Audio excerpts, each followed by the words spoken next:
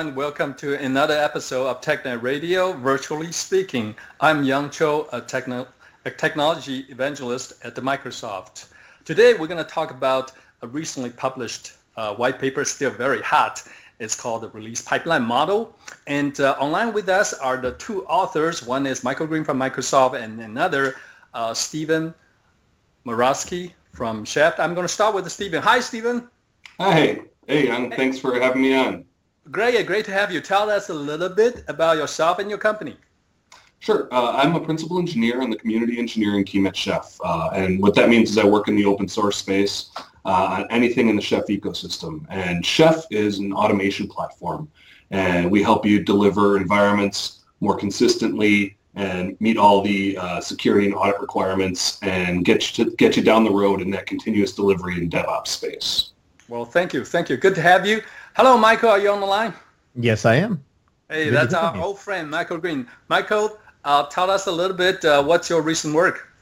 So I've been still in the CAT team, just like last time that we talked. I think last time we were the Windows Server System Center CAT team, and with the evolution of Azure Stack and things like that, the new division name is Enterprise Cloud Group or Enterprise Cloud Engineering. So we're the ECG CAT team. But our role is very much the same. Go out and identify where we can make a contribution to the community to kind of help better evolve the thought space and gather as much information as we can from customers and bring that back into engineering and help us figure out where we can go from here. So great. It's a really, really fun role.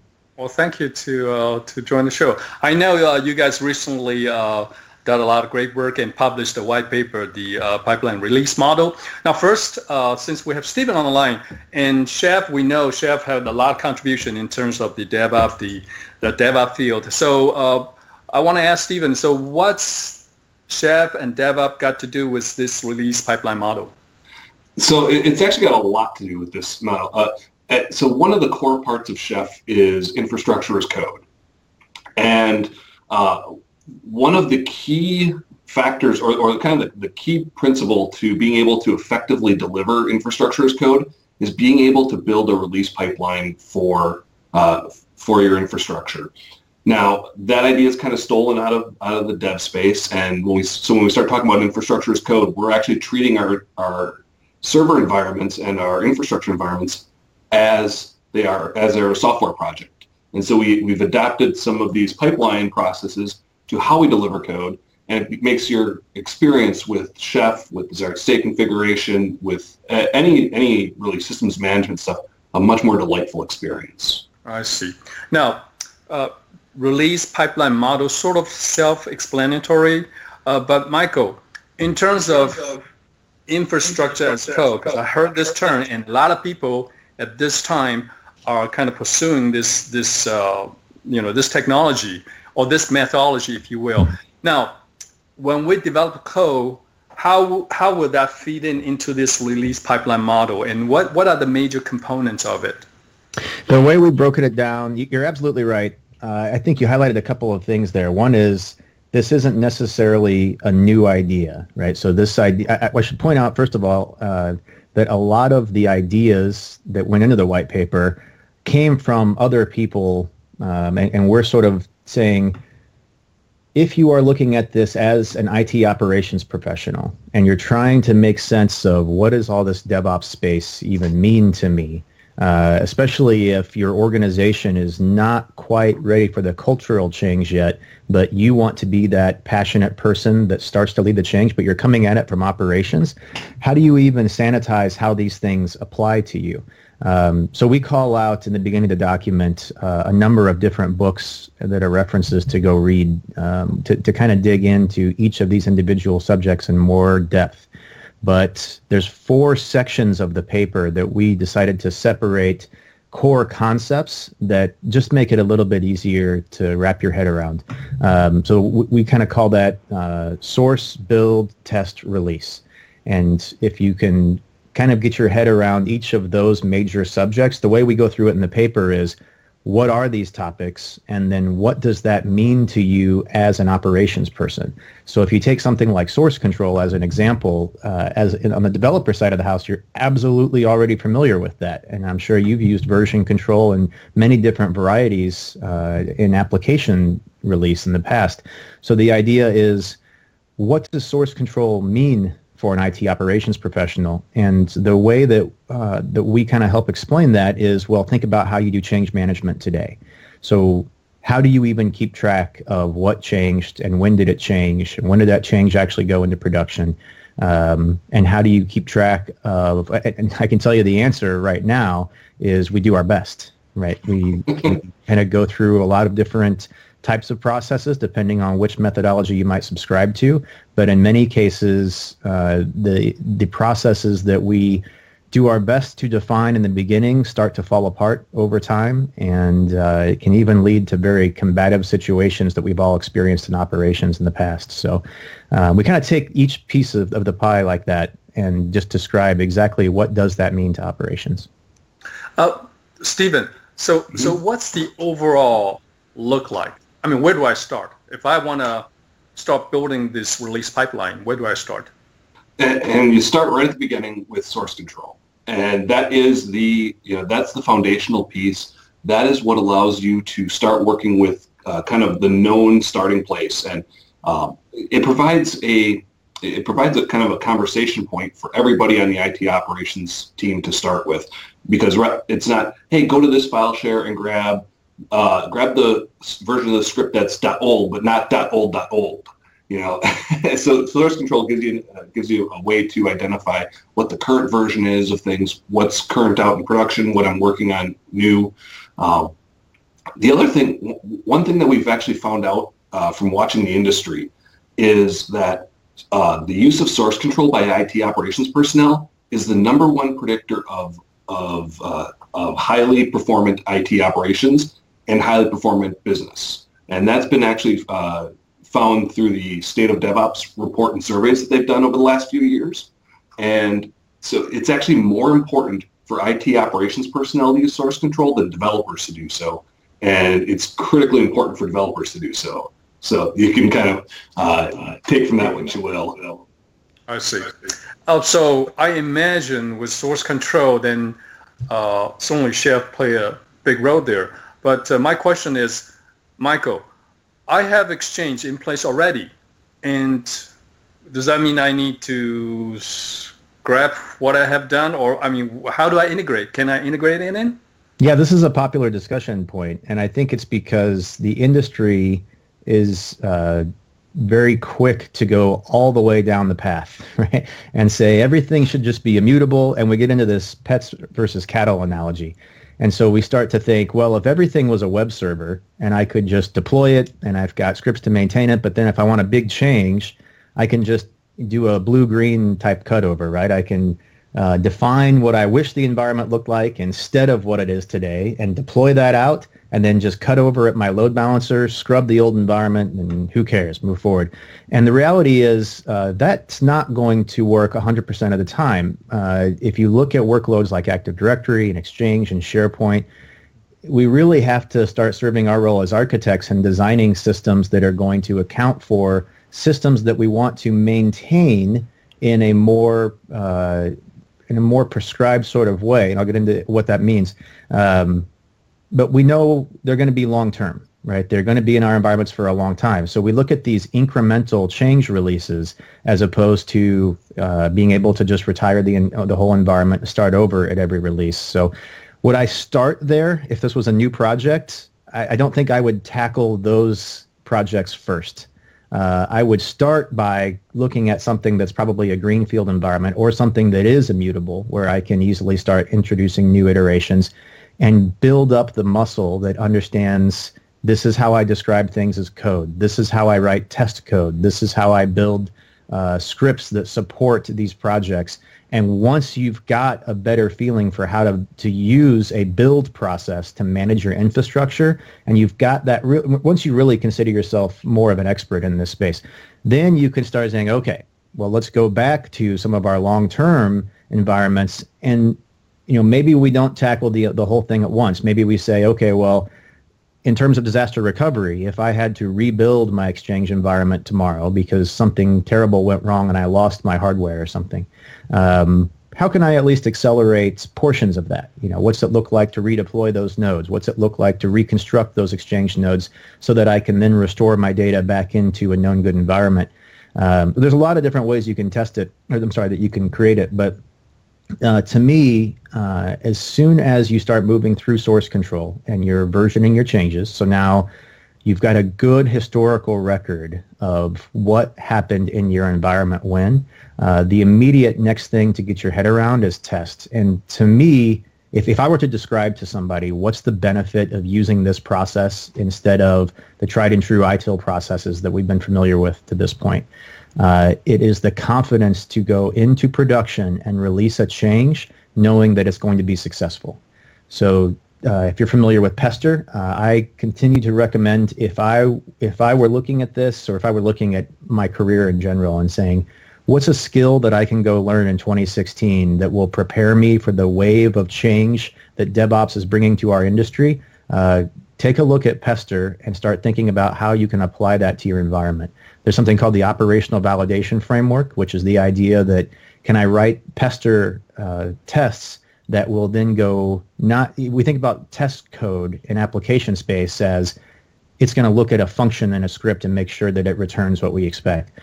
Pester for operational validation would mean let's go check in this Active Directory environment and make sure, can I authenticate? If I expect to see a given set of OU, an OU structure and a set of group policy objects to be in place, are they there? And is that functioning correctly? Do I have the correct number of sites and things like that? Is DNS working the way it's supposed to? So really checking, yes, this environment behaves the way I expect to.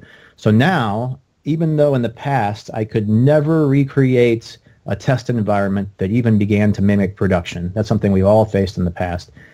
Now, with the ability we have in public cloud, we can say, I know exactly what I have in prod because here's the historical record described in code. So let's deploy that out to a public cloud, introduce the change that we're considering, which could be a security update, it could be an incremental change, maybe a new 0-day just surfaced and we need to go set a registry key throughout this environment. And then I can run those validation scripts and say, yes, this environment still behaves the way we expect. Now, we're still human, right? So we might have literally hundreds of validation tests that we run before we're willing to go to production. And we go to production and something fails and we have an outage. So how do we handle that? And I think this is a very interesting problem space.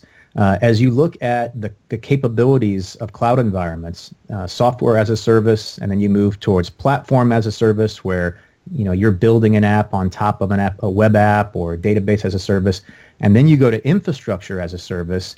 There you have the ability to use things like configuration as code to say, I've got regulatory requirements, so I require a degree of isolation. So I can use configuration as code to further evolve how I can manage the fabric of this hosting environment. But it's almost like we can't help ourselves. Like we deploy those IaaS VMs, and just out of habit, we want to either remote desktop into it and build it manually the way we think is best, or we move to command line driven change, but we still just go do it in a haphazard manner that we believe, put that in server the way we think it should be, but we do it manually. So it's that process of everything I do is first tested and validated before it goes to production. And to me, that's the number one thing, looking at this model that's so different than what we've been doing before. Okay. Well, let's recap a little bit. So we're talking about building a release pipeline. And there's a 4 component, which is a source, build, test, release, right? And as Stephen mentioned that we should start with source control if we start from brand new. But you also mentioned there's a ways for us to integrate it in. Now, I want to bring the question to Stephen before hopefully you guys can show us the pipeline that you guys built. Stephen, so since we have Chef in it, and Chef to me is configuration management, is automation, is a lot of things sort of like in the DevOps space. Now I imagine continual deployment. This definitely is in it. And I also imagine there's definitely integration with Azure, with cloud. Yeah. So with the paper, we actually struggled to stay kind of a little higher level, and we pointed out some tools in the various stages that you might want to look at. But the model can be applied across any kind of just about any tool chain.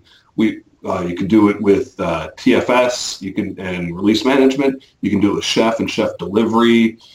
You can do it with DSC. You can do it with Chef. You can do it with Chef and DSC because they just work better together.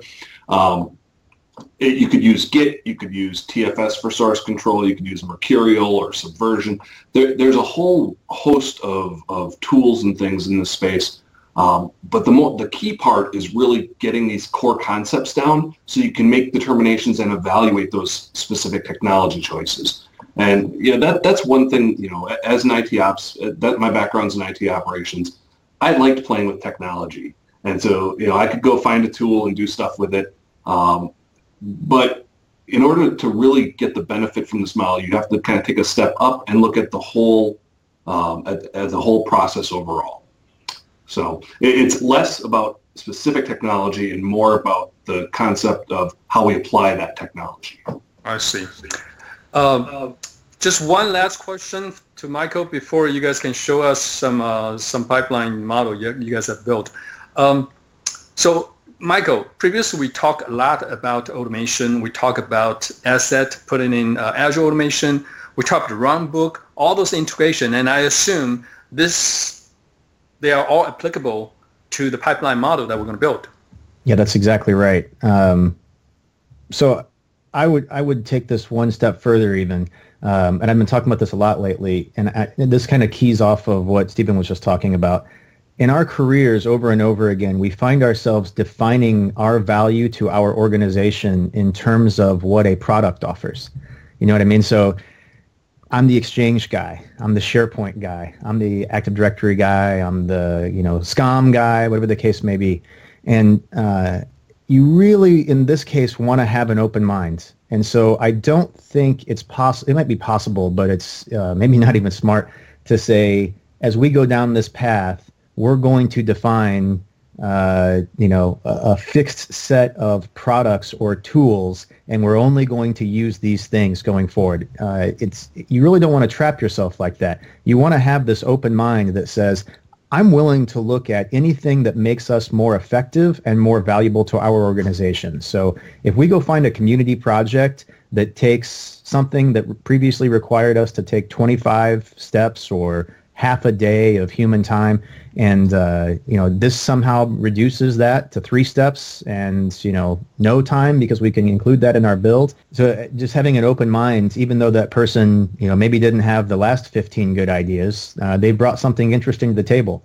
And so we'll take a look at it. And as a matter of fact, since we have everything that it takes to rebuild this server environment, everything that it takes to validate that this project still works the way we expect, it's easier to introduce new and interesting tools into the process and figure out, how do we make ourselves more valuable to the organization every day. So I like to start thinking about that as an architect. My organization has invested in a variety of platform choices up to this point, right? How we deploy things, how we monitor things, how we back things up.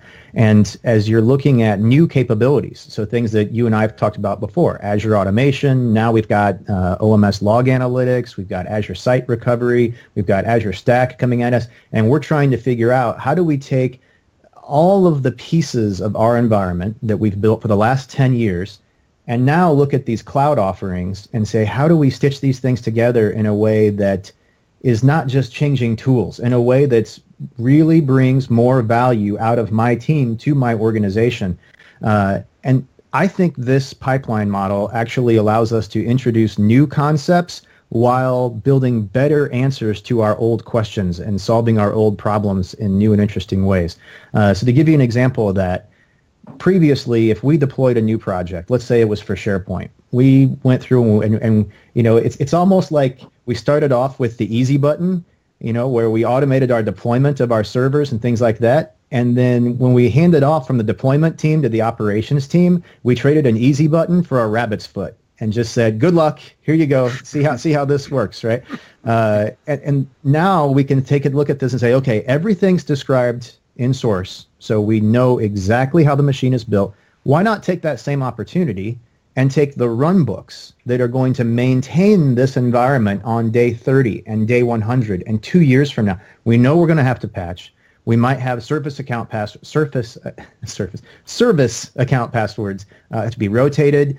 You might have application requirements that say logs have to be rolled, or anything like that. Let's write that in script. Let's store those as runbooks that can be executed either in our cloud environments or in a hybrid capacity in our data centers. And let's include test code for those things so that if we have to later evolve those things, we can do so with confidence without breaking what's in production, and describe that end to end. So when I look at how do I compare something like DSC or a Chef cookbook or whatever the case may be to something like Azure Resource Manager templates, where I'm describing software-defined networking and I'm describing storage and I'm describing Azure automation capabilities where I'm scheduling runbooks and things like that.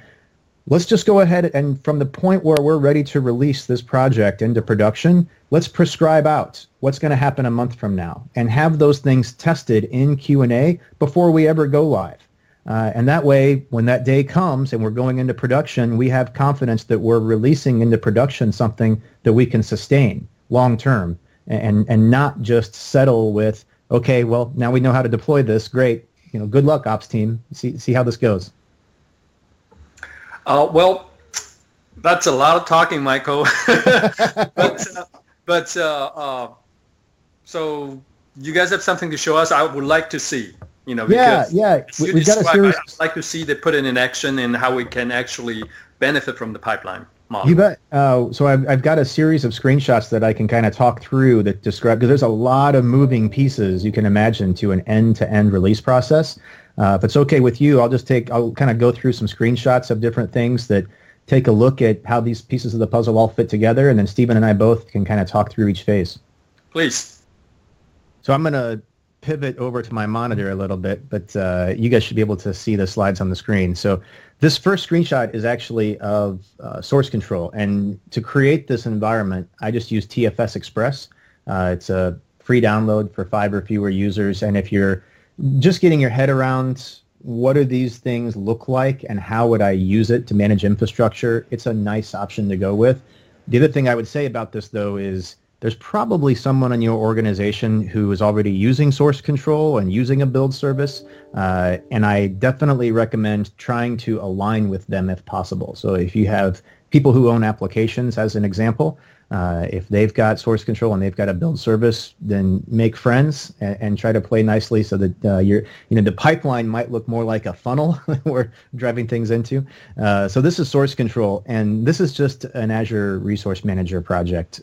So in this case, it's really just saying, here's what I want to deploy into Azure, and here are all the components of it, and I'm applying that same principle here. So we can think about Azure Resource Manager as configuration as code as well. It's describing an end-to-end infrastructure, not just a server build.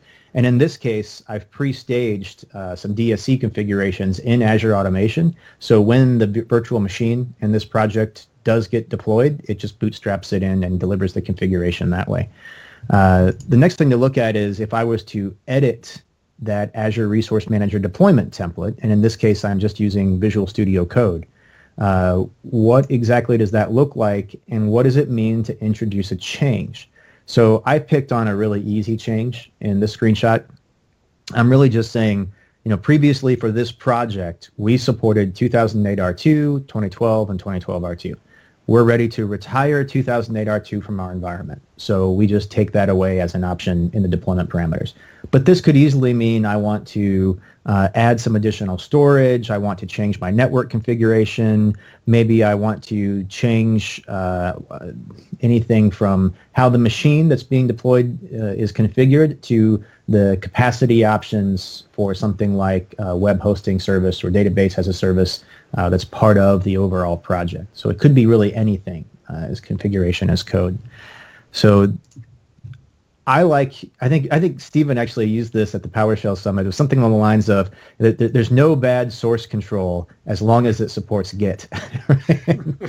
No, so it doesn't matter what source control you use, but you should use Git. That was the and the main reason there, it doesn't matter what you use internally.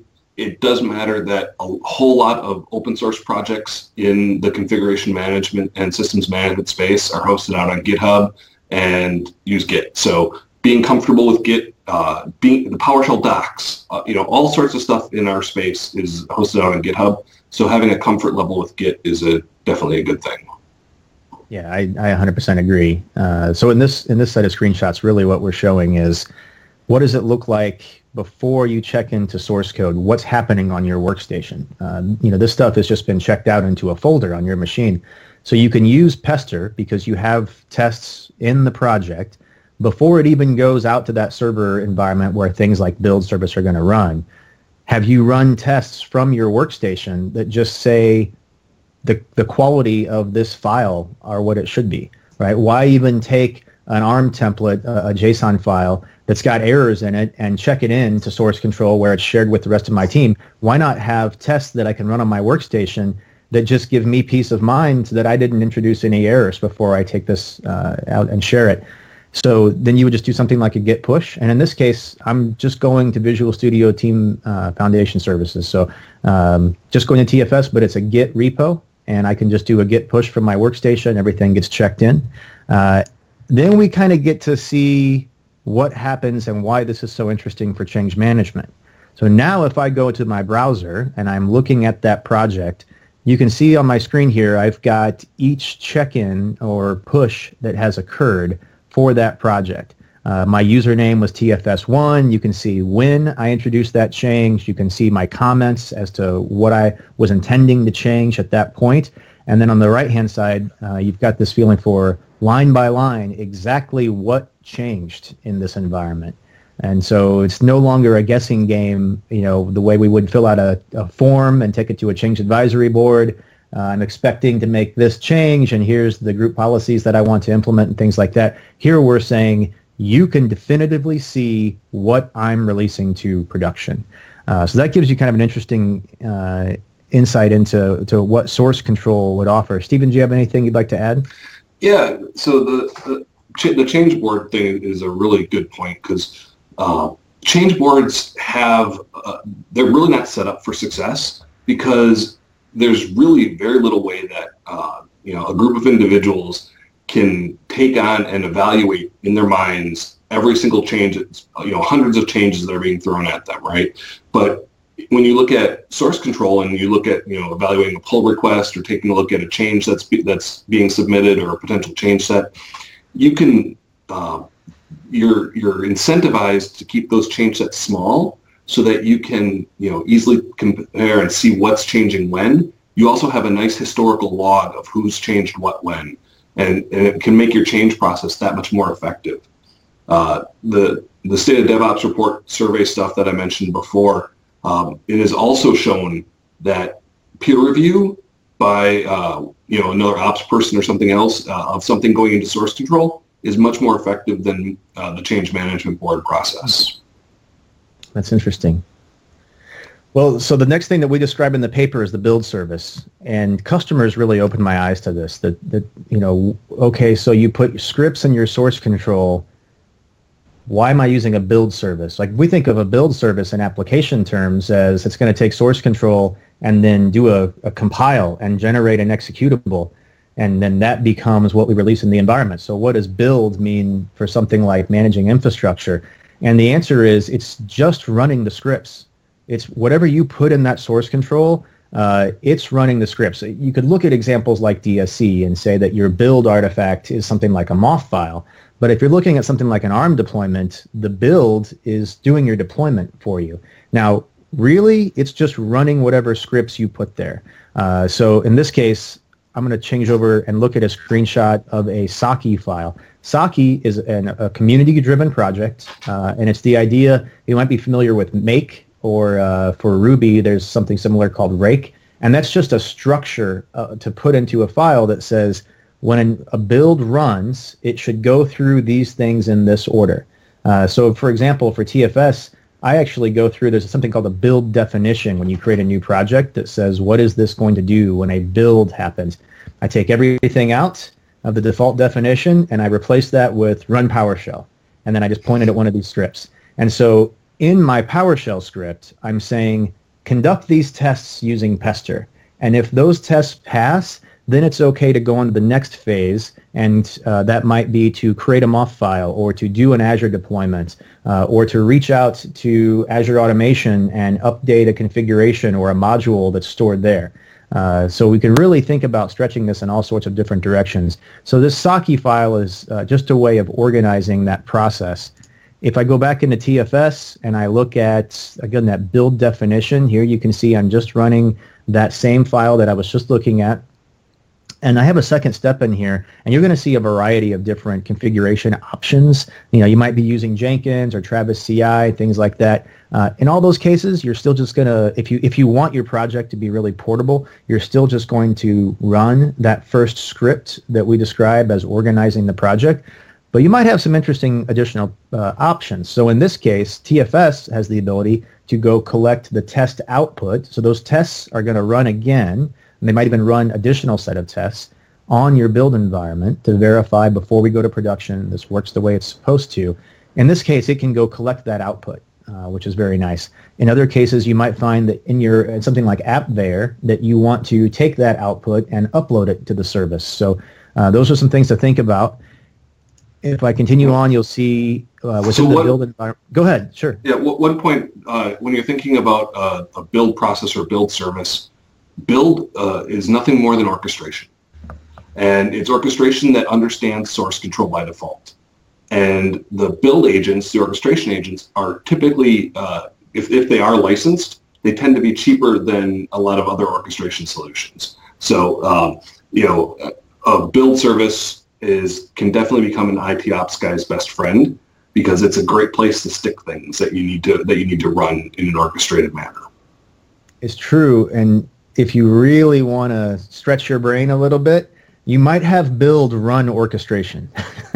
Yeah. So that's when you really want to get deep, you think, well, some of these things are things that I might have had run books do before. Well, maybe you did, but if those run books are just very predictable, repeatable tasks, you can actually use that to organize those tasks and have build execute through your automation platform some of those orchestration tasks. So it's very interesting to think about where these things start and stop. So in almost all those platforms, you're going to have some way to store information. And we've seen this before. So you don't want to take private information about your organization and store that in your source control. Because if it ever would end up being ported out to something that's open source, then you don't want to have things like SSH keys living in your source control. That's just a dangerous proposition. So a lot of build services have capabilities where you can store variables and inject those at runtime, and that's what I'm doing here with TFS. You also might want to look at something like Azure Key Vault to store information, and then just put the shared key, the shared components as a variable so that you can access those during build. So there's a lot of interesting ways you could approach that. The same might happen for a local admin password for a server you're deploying, things like that. Yeah. Mike, I got a question. So you talk about build process, and so you show us you make some changes. Some workload may be previously available. Now you no longer support it. You take it out, or maybe you add something new. Now, let's use this change as an example. In terms of to go out and rebuild the process, it seems to me I don't need to run the whole thing. I just need to make sure that this part, that impact, that is validated. So if in a kind of pretty extensive process, do I need to run the whole thing, or would I be able to just run that part? So I can answer some of this. So when you're working locally, you're going to run probably a smaller scoped set of tests to validate that your change didn't break anything, or that you are now actually doing what you expect it to be doing. When you get into the build process, because your and even locally, you might want to do this like once in a while. But once you get into the build process, you definitely want to run that whole gamut of tests, because guess what? That one little change on one project might have implications for, if I change a connection string, that's going to have an impact on how my web application performs, right? And even just validating that it's a proper connection string doesn't necessarily isolate me from other impacted changes. So you definitely do want to run the full gamut of tests. Now, if you have how you structure those tests, or what that full test suite looks like, is really going to depend on your environment. And so that's where you as an architect come in to say, all right, these are the things that are logically coupled together, that when one thing changes, it impacts these other things. And that is, and that's going to maybe encompass one process. So I think to add on that, I think, at some point in time, you probably want to regression test the whole thing. However, I think if you engineer your process, if that pipeline model is well engineered, then you can determine the scope. Then definitely, within that scope, we need to build. Yeah, you can sort of highlight what your changes are in that method. To give a practical example of what Stephen was talking about, I recently spoke to a customer who's adopting Azure Site Recovery. And so an interesting way that they're looking at it is I take my production environment, I do a backup of those servers into Azure. And so now when I run a build, it's important that my build scripts are idempotent so that I can run this whole thing over and over again and trust that it's only going to give me what I'm looking for. So they might build and release an incremental update into production. A week later, they can run another build that, in terms of scoping, is going to say, I'm not reaching into production. I actually want to fire off some runbooks that turn on the servers that are sitting in Azure that are there in case we need to fail over, and release this same set of changes to those. They've already been proven out in tests, and then in production everything's going well. We sort of had this safety net where if things in production didn't turn out well, we could cut over into Azure. But later, instead of taking a new backup those servers, they just release that same change over into the sort of the clone of that environment that's running in a public cloud as their safety net. So I thought that was really interesting. And if you iterate on that one more step, that might even look like having multiple copies in a public cloud, so that before you even go to production, you could validate, does this cause any problems with my disaster recovery plan? So before I apply this patch, but as part of even understanding the impact to production, I could also validate, does this break any part of my process for disaster recovery? Or can I still boot up my backups if I need to? And of course, if you're using a build service, because you have a lot of options for how you can run these things, you almost want this to be running all the time. Like you don't want to have your people working around the clock to make sure that changes are going to work in production. But you do want that for this platform. Have it running just as often as it can to go validate that in any variety of combinations, different operating systems, different versions of a CLR, whatever the case may be, that new changes aren't going to find some way into an environmental anomaly and cause a problem. Cool. So we started with the source control. Then we get into the build. Yes. You can see here on my screen, you can tell it continuous integration, which means at that point, command and control is your workstation, right? Because you're trusting that your tests are so good that as soon as you do that git push, your tests are going to run. If they succeed, the change is going into production right now. And I think that's very exciting, but normally I see a little bit more of a conservative approach. So if you're doing something like a maintenance window, you could use a scheduled build to say we either schedule it to occur maybe on a Saturday at, when users are not being part of the environment, or you could say we're going to run this manually whenever we're ready for the maintenance window. So go ahead. This is also a point where continuous delivery and continuous integration and continuous deployment are three separate concepts that are all kind of related. Continuous integration is every time I check in a change to source control, my build process will run. What that actually does isn't the end result of that is some sort of artifact, something that's going to happen, or some package that we're going to deploy or something like that. Continuous delivery is every change to master should be deployable into production.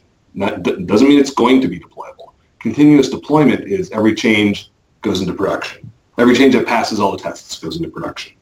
And so continuous integration is used by continuous delivery. Continuous delivery is used by continuous deployment.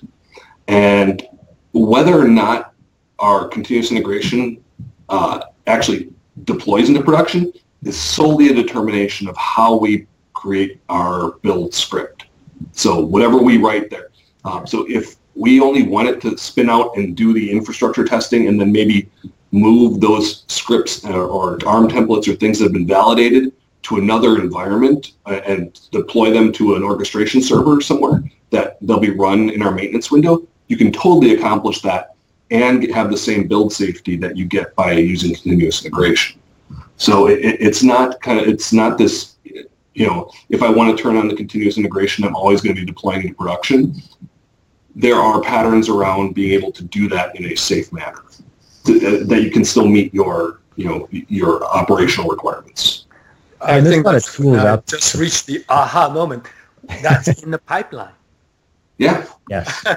So that is really the beauty of this pipeline is you can add steps. The pipeline is your place to add all of your controls and add all your steps and validations. You can add checkpoints for somebody to come and manually review if your requirements need that. You have places to insert your tests for automated verification. You have stages where you can kick off orchestration or whatever those requirements are. The pipeline is where you can plug those things in. Yeah, I run into a lot of customers that are using additional tooling that we're not even showing here to get sign off, or really it's about visibility.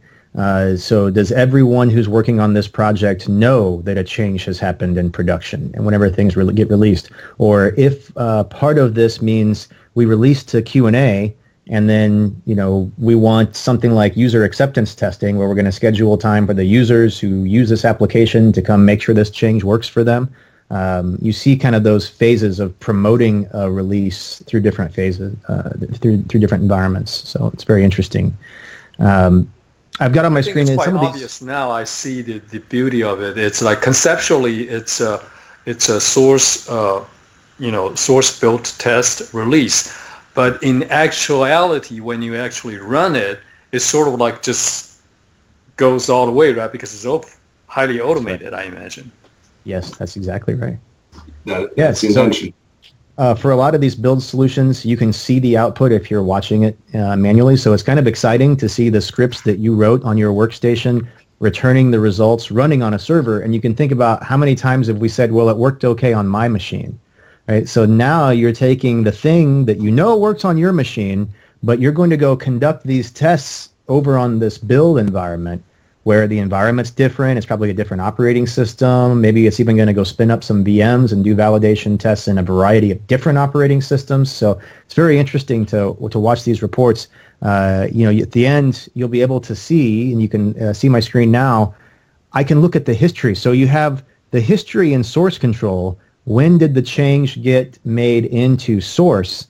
But in build, you can correlate when did that actually run? Did the test pass or not? And if they passed, did the change actually reach in production? So you've got this static record that you can go look at.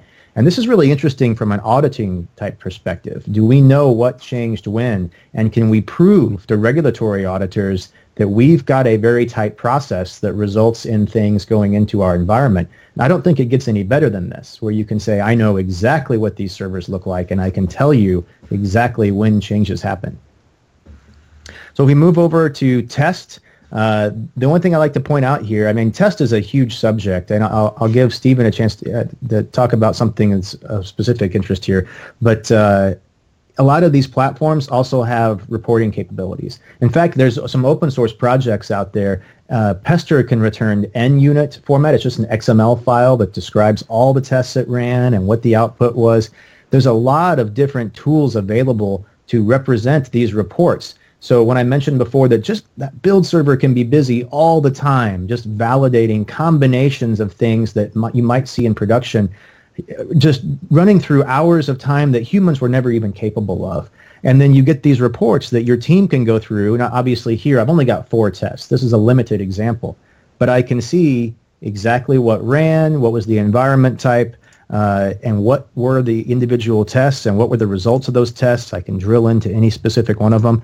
But I want to give Stephen a chance to talk about Test Kitchen, because that kind of takes this concept to another level, and you can apply it directly to PowerShell environments. Yeah, so Test Kitchen it's an open source project.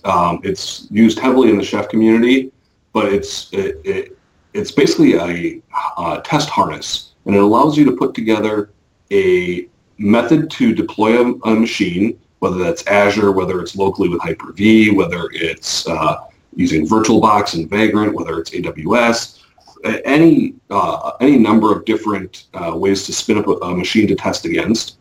Docker, if you want to go that route, but then it adds a way to apply a configuration, and that can be DSC, that could be Chef, that could be Ansible, that could be Puppet, that could be just running shell scripts on it, and then you wire in a verifier, some way to test that the machine did what you expect it to do.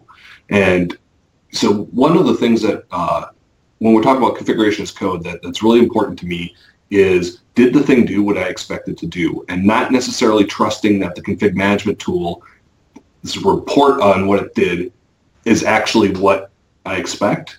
I don't necessarily trust the tool to tell me that, hey, yes, everything's okay, because I've gotten too many, hey, everything's okay, when they're not. So Test Kitchen allows you to, in just a YAML document, to define the way to provision that machine, what to actually do to that machine, and then how to test it using something like Pester or RSpec or InSpec or ServerSpec, any number of test frameworks that are out there. And then at the end of the things, say, hey, it all worked well, or no, something went wrong. You want to go check this out. And you can actually integrate that into your build pipeline as your acceptance or integration testing, to make sure that all that worked properly. Yeah, I hear from a lot of customers that they have to go through these certification processes for new operating system environments. So they're trying to figure out, we see Server 2016 coming. We don't know how we're going to get there. We don't know what it's going to look like if we move this application into something like Azure or Azure Stack. And so if you go down this process and you've got a good set of validation tests, you could use something like Test Kitchen and say, okay, now I want to validate that this application in the current state, because we know what it is because it's defined as code, will work. We're currently in 08 R2. Let's test it in 2012 R2. Maybe we want to also look at multiple versions of .NET. And by the way, let's go ahead and introduce the technical preview 5 of Server 2016. So now we're sort of working ahead. And you think, what are the man hours required, the people time, to go validate 08 R2, 2012 R2 with multiple versions of .NET? And did we even have time to go look at a technical preview and validate our applications are going to work there? And the answer often was no. We just ran out of time. We didn't have it. So now you can just tell the build service, here's your matrix of things to go test. Use Test Kitchen to go automate that. And again, it's, you don't have to have the physical infrastructure anymore to support that kind of thing. You could use something like Azure, host those virtual machines, and go conduct your tests in the middle of the night whenever your people are sleeping. Yeah. How's that for work-life balance? So I've got on my screen just another screenshot. I actually stole this, and we can share maybe the blog post URL in the show notes. But I love this blog post, and it was just basically building out this process for Active Directory. And he's got a great screenshot here that says, here's a whole bunch of tests that just go validate this Active Directory environment still behaves the way we want it to behave.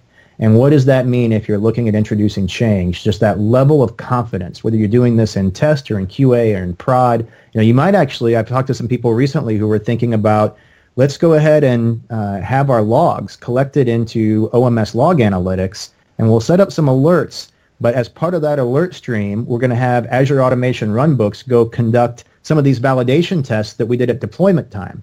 So that would help us to narrow down, was this a temporary artifact because there was something to do with the network that maybe already has been resolved, or is something in our environment not the way it's supposed to be, even though we're using configuration as code? We might even be using autocorrect. Maybe there's a problem in one of the modules that's supposed to be delivering that environment. So having this combination, sort of a check and a balance, allows us to have confidence and then even get more effective at when are we going to send out alerts, and how do we do alert tuning, and how do we hand off an alert to someone that's meaningful. This application is not performing the way we expect. Oh, and by the way, this service stopped, right? Just little things to kind of help us jumpstart that diagnosis. And the last phase of this whole process is release. Release is like the most boring part of the demo, and it's the most interesting part of the process, because that's where we're actually making changes. And like we mentioned before, this might go through a promotional phase where you're releasing into a QA environment. You might be releasing into a hybrid environment where some changes need to happen within your data center, but maybe you need to pre-stage some changes in the public cloud that are management services that are going to help with they're going to help you maintain the environments that you've deployed within your local data center. So again, a lot of these DevOps tools are just taking very complex ideas and trying to bring them down to as few lines of code that you have to change as possible from project to project, and eliminating that snowflake concept. So I really like PS Deploy, but there's a variety of different release type tools out there, and I'll let Stephen talk about that as well.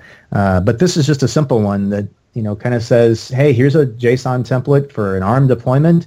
Here's the name of a of a resource group, and here's a couple of parameters that you need to authenticate to Azure and to go make that possible. Now I can just repeat this over and over again. So I'm pulling the same variables, I'm using the same process, but I can change out what ARM template I'm looking at, and I don't have to recreate that deployment script every time. So Stephen, I know you've got some interesting release capabilities, and Chef as well. Yeah, and we have Chef provisioning. There's also things like HashiCorp, Terraform, or which has a great reach across a number of different clouds and vendors. There's some DSC resources that you can use to spin up Azure or Hyper-V and nodes, and so there's a number of different tools out there. And again, with the whole idea with the paper was to call out areas of focus, and then you really need to go do some experimentation. And that's what they pay us for as IT professionals, is to go try these tools, figure out what's going to work best for our workflow. And if we're bumping into pain with one, hey, that's when we start experimenting with something else. Yeah, that's that open-minded approach. Just being willing to look at any tool out there and think about how it makes us more valuable to our organization. Exactly. Michael, Stephen, that's great discussion you have. You guys are so knowledgeable. And that's, when I grew up, I want to be like Michael and Stephen. I think this is a great concept. As an IT professional, I think this will help me to get more predictability, operability in terms of release to production. So when I going to promote something to production, I can still go ahead and take lunch, and I can still plan my vacation, and I don't need to get my resume ready, is what I'm saying. I like this model. And so again, source, build, test, release. And we're going to start with the source control. Am I on the right track? Yes, that's exactly right. Exactly right. Great concept. So where do I find this white paper? And I hope everybody got a chance to get down and read it, and we're going to come back and discuss it about. So we've got a short code set up. It's just aka.ms/the release pipeline model. Or if you want something, maybe you're listening to this in the car on the way home from work and you want something shorter, just remember aka.ms/TRPM, the release pipeline model. Either one of those will work. And I welcome feedback. Stephen and I are both very active on Twitter, and we would love to hear your input. If you're thinking maybe we got it wrong, I would love to hear from you. If you think we would like to discuss this further, or maybe you're implementing this in your organization and it's working well for you, we'd like to hear that, obviously. So I'd love to continue the conversation. Well, thank you, Michael. Thank you, Stephen, and appreciate you come on the show and give us great discussion on this release pipeline model. For all you folks out there, go ahead and grab the white paper and digest it, study it, share with it, discuss it, and follow Michael and Stephen in Twitter and send them all those tough questions. For all you guys out there, this is the wrap